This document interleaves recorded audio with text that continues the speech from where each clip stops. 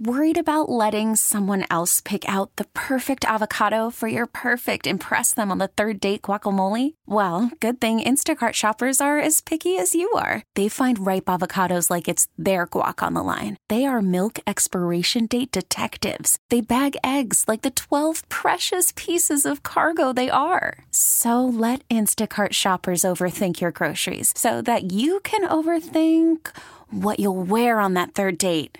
Download the Instacart app to get free delivery on your first 3 orders while supplies last. Minimum $10 per order. Additional terms apply. We really need new phones. T-Mobile will cover the cost of 4 amazing new iPhone 15s, and each line is only $25 a month. New iPhone 15s? It's better over here. Only at T-Mobile, get 4 iPhone 15s on us and 4 lines for $25 per line per month with eligible trade-in when you switch. Minimum of 4 lines for $25 per line per month with autopay discount using debit or bank account. $5 more per line without autopay, plus taxes and fees. Phone fee at 24 monthly bill credits for well-qualified customers. Contact us before canceling account to continue bill credits or credit stop and balance on required finance agreement due. $35 per line connection charge applies. See T-Mobile.com. My executive order to stay at home that was issued last month is set to expire on April the 30th, and I will let it expire as scheduled. We're doing about 40% of the sales that we would normally be doing. That's about almost $3 million in sales that we've lost since the crisis started. Most people have the good sense not to go to a crowded movie theater, but a few people won't. And so eventually, say a month from now, you'll see big increases in those areas where people have acted contrary to science. There's no state in America that has embraced the American dream like Texas has, so it's very heartening to have the governor roll out this initiative to let the businesses take their responsible place to go back to work and at the same time protect the health of our public. The governor has decided it's time to get Texas back to work. Thank you so much for joining me on this edition of KRLD In Depth. I'm Austin York. Governor Greg Abbott has announced that Texas restaurants, retailers, malls, and movie theaters will be allowed to reopen with certain restrictions. With my new executive order, all retail stores, restaurants, movie theaters, and malls can reopen May the 1st. Now, to minimize the spread of COVID-19 during phase 1, on the advice of doctors, I am limiting occupancy to no more than 25%. This is a proven business strategy. It's exactly the type of practice successfully used by H-E-B and Home Depot. The extent to which this order opens up businesses in Texas supersedes all local orders. If phase 1 works while containing COVID-19, phase 2 will expand that occupancy to 50%. Further increases will be allowed in the future so long as COVID-19 remains contained. Something important to remember.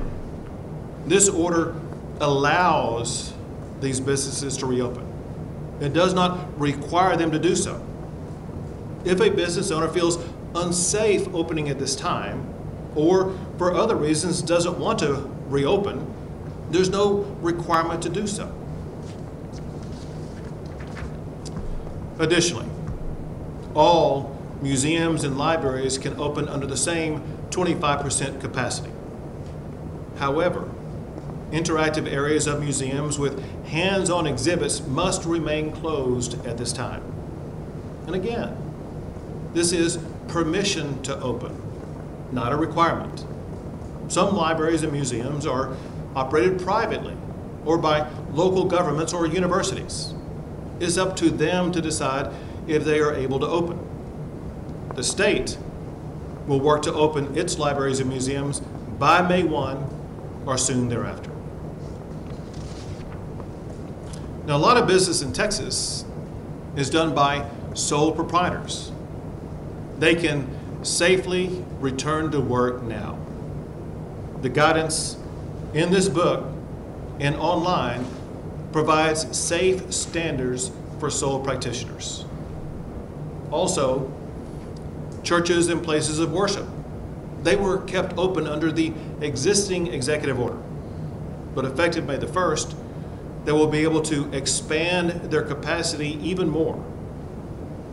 We do, however, emphasize the importance of safe distancing practices to ensure that church members remain protected from COVID-19. Now, this is exactly the kind of news that Jeff Mosley, who's the president and CEO of Texas Association of Businesses, wanted to hear.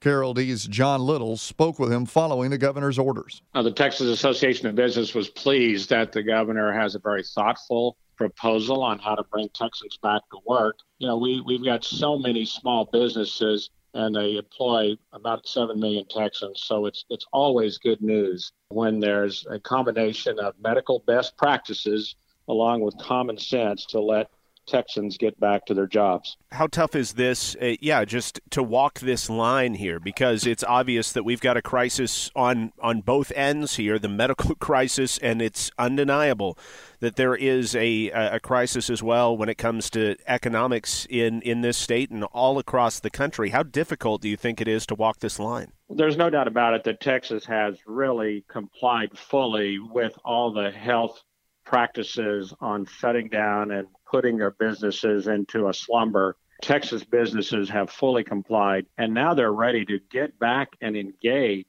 And so it's exciting because, you know, we have 2.7 million small businesses employing almost 5 million people. And these are folks that are really just ready now and motivated to go back to work and to have some hope that a job gives.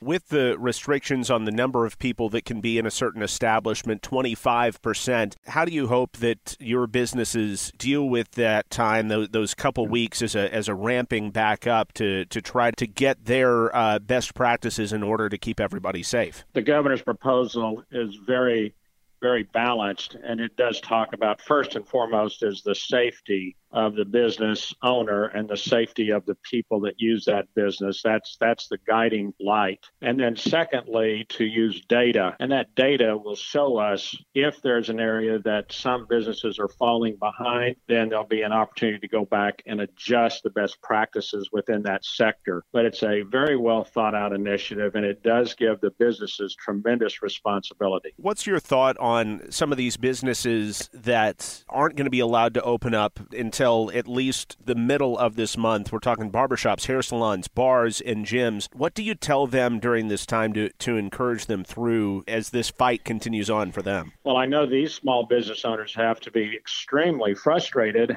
as are the clients like my wife and myself. I mean, we're ready to get back into the salon. At the same time, we know the governor has used healthcare professionals to guide this reopening. I would just say that there is a lot of light at the end of the tunnel.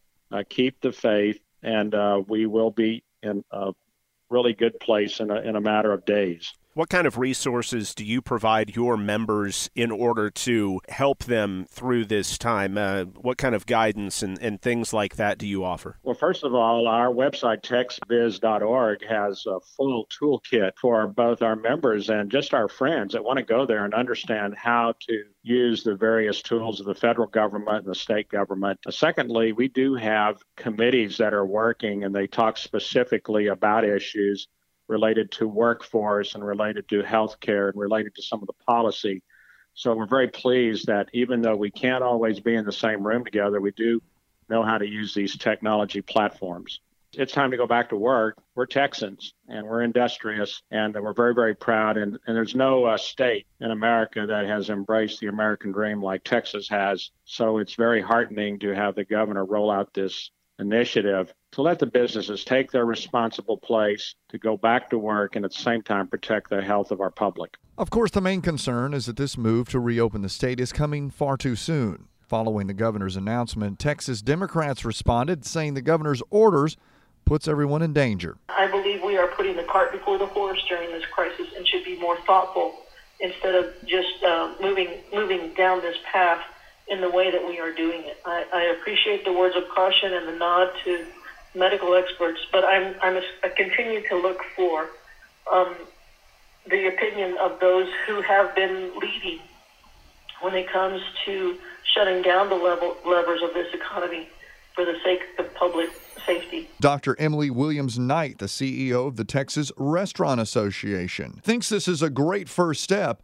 Operating at 25% capacity for an extended period of time is not practical for many restaurants. Absolutely not. And I think if it was a sustained reality, we'd be having a very different conversation. But we have to remember we've gone through 6 weeks. And right now we're at that moment where we're crossing that line into being able to reopen, and we want to stay reopened. So if you were coming today and saying for 6 months we'd have a 25% or 50%, I think we'd have a very different conversation. I think today, though, starting at this and seeing the most important piece was that we kept all the waivers we secured. So we had a waiver for curbside alcohol. We secured a waiver for bulk retail items. So you have a lot of farmers coming and bringing their product now to be sold by restaurants to help to get that supply chain moving. We are selling everything from milk and eggs to beans and rice to help our grocery partners. So keeping all of that in place while we slowly rebuild the inside of our dining room capacity, we also can still do drive-through, takeout, carry-out, curbside. And we've seen some of the incredible demand already. So I really think by bringing dining rooms back in this fashion, that we will get back to profitability. And nobody will tell you we could sustain this type of capacity for very long. Knight says expect this to take some time for things to get back to normal. You know, we really imagine that we can just simply start to go back to our distributors and reorder everything we did before. That's not the reality today. The supply chain really was broken as this occurred. And that goes all the way back to the farmers and ranchers. So giving that time, which is why we really asked for about a week's heads up, which is almost in line with the guidance today. So we're going to have some time to get on our feet. I think employees, I think that we have about 700,000 jobs already lost through the end of this month. That's an extraordinary number of people. And so trying to make sure we can get them back, and those that need to be retrained or trained and prepared, I think they're eager to come back. We've already seen some initial excitement by employees that they can soon return to work. But I think putting all those elements in place, I like to say it's really opening a restaurant for the first time right now, but you have the last 6 weeks hanging on you as well. And in some cases, you have lots of areas you didn't have before, like delivery and curbside, that you're also going to try to manage through this. So our restaurants getting all those pieces right. I think that's where I come back to asking our customers for the grace and understanding that they've given us through this. And I know together that we will get back to where we were. It's going to take us some time, but we will get back there. Now, Bill Bain is the founder of Fish City Grill and says it's not just about making money again, but trying, however difficult, to get back to normal life. When this was first announced, when the crisis started about a month ago, we thought it was going to be a 2-week or 3-week thing, and it's obviously lasting longer than we thought, but we're just excited that we're ready to start getting back to business with some normalcy, and just incredibly grateful for the customers that have supported not only our restaurants, but all independent restaurants in general. It's just been a good outpouring of care and concern and commitments to return to our dining rooms as soon as they can. Speaking of money, Bain says this virus has done a number on his restaurants. We are doing about 40% of the sales that we would normally be doing. And that's for the whole system, for our whole Fish City Grill system. That's about almost $3 million in sales that we've lost since the crisis started. So it's been significant. We've kept our restaurants open. We just feel like that's what we need to do to be good neighbors in the neighborhood. And honestly, keeping our restaurants open, we lose less money than if we would just shut them down completely. So it's been a money-losing proposition, obviously, and the goal is to lose as little as possible until we can get back up and running. Now, of course, some restaurants are going to be squeamish to open. They're not going to want to do it. We asked Knight how many restaurants are going to open. I know that there are a lot of restaurants that were waiting to see what the guidance was. If we look at other states like Alaska or Georgia that have gone before us, many have chosen to wait on the sidelines. They want to wait to see how things unfold. I think that where you might see things different is that we've got a number of days advance notice. Not all restaurants have to open on the same day. So just because they can open May 1st, they don't have to. We know we have 2% that have already indicated in the latest survey data that have closed permanently. 6% more were expected to close permanently by the end of the month. And so our hope now is that with the new federal funding coming down and being available today, and the work we're doing to improve some of the loan forgiveness options with our congressional leaders, that we will be able to save more restaurants and help them through this process.